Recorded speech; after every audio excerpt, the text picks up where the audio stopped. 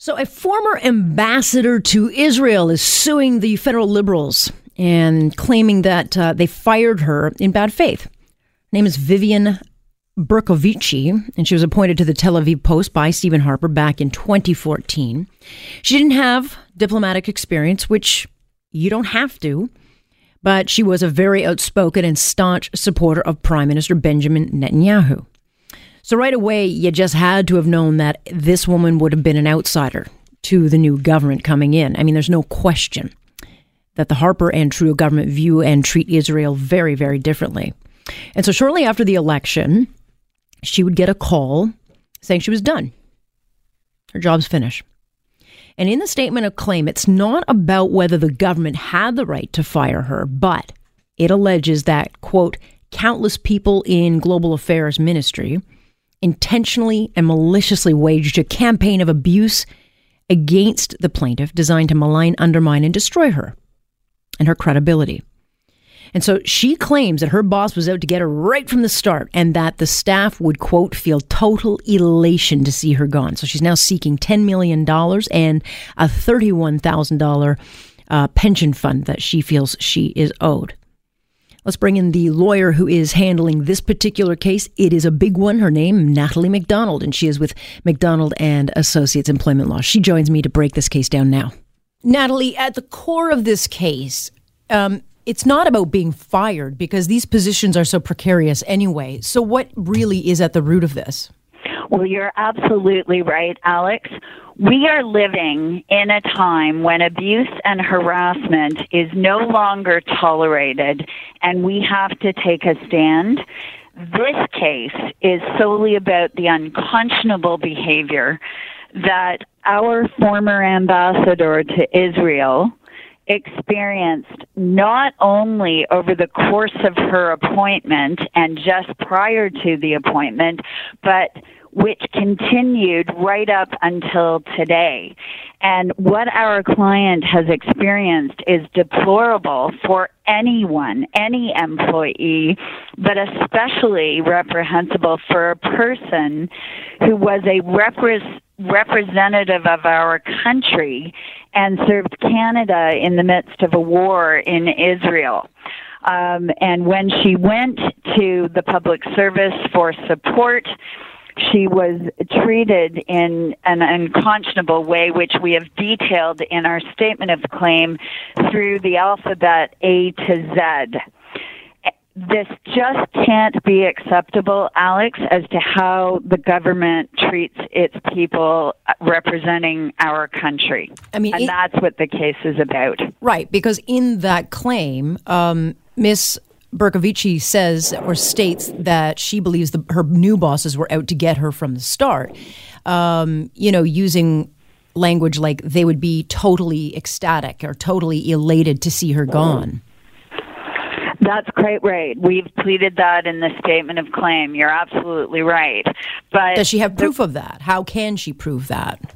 Well, with respect to that, I mean, I can't get into the details right now of that because that's certainly evidence, and I'm not at liberty to speak about that moving forward. But what I can say is that, I mean, essentially, no one has the right to be treated in a hostile manner or as an enemy, which is exactly what happened throughout the course of her appointment. And that's really what the issue is about.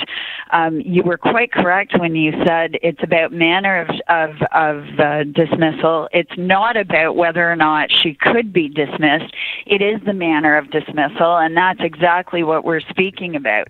And in particular, the extraordinary damages that we are claiming are damages which pertain to the moral damages as a result of the manner of dismissal. And from a legal perspective, we are taking the position that, in fact, it caused her great mental distress. But certainly the claim is about, a breach of the contractual duty of good faith and honesty, as well as damages for fiduciary duty. So, in other words, Miss Bercovici expected to be fired because that's what happens generally in an administration change.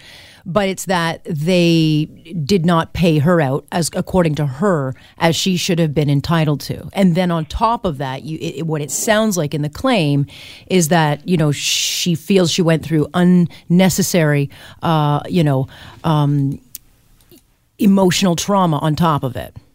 Well, to simplify it, if I'm simplifying it too much, correct me where I'm wrong. No, Alex, it's not about a payout. It's about what happened to her, and essentially manner of dismissal. When the courts consider that, the manner of dismissal is about both pre and post termination misconduct. Mm-hmm. So the pre-termination misconduct is very, very important in understanding everything that did happen, because essentially, Ms. Bercovici was in fact sidelined and questioned. Her competency was questioned during and again at the very start of her appointment from the first Prime Minister's official visit to Israel in January of 2014. And then there was a course of conduct that took place whereby she would bring, concerns about the official residence to bear, which were really rebuffed or ignored. She would bring concerns about the way she's been defamed in the media, and she would not get any support. Essentially, the issue of her own authority was something that was highly questionable, just given the fact that she really had no authority, given the fact that there were instances, and I'm sure you've read the claim, where in fact she was sort of caught between a rock and a hard place, in the sense that she had to either choose between the minister's directive at the time or ignore her direct report. There was scapegoating that went on in terms of, she had made a request for an audit on the previous ambassador's operational management, and essentially she found out it was turned on her.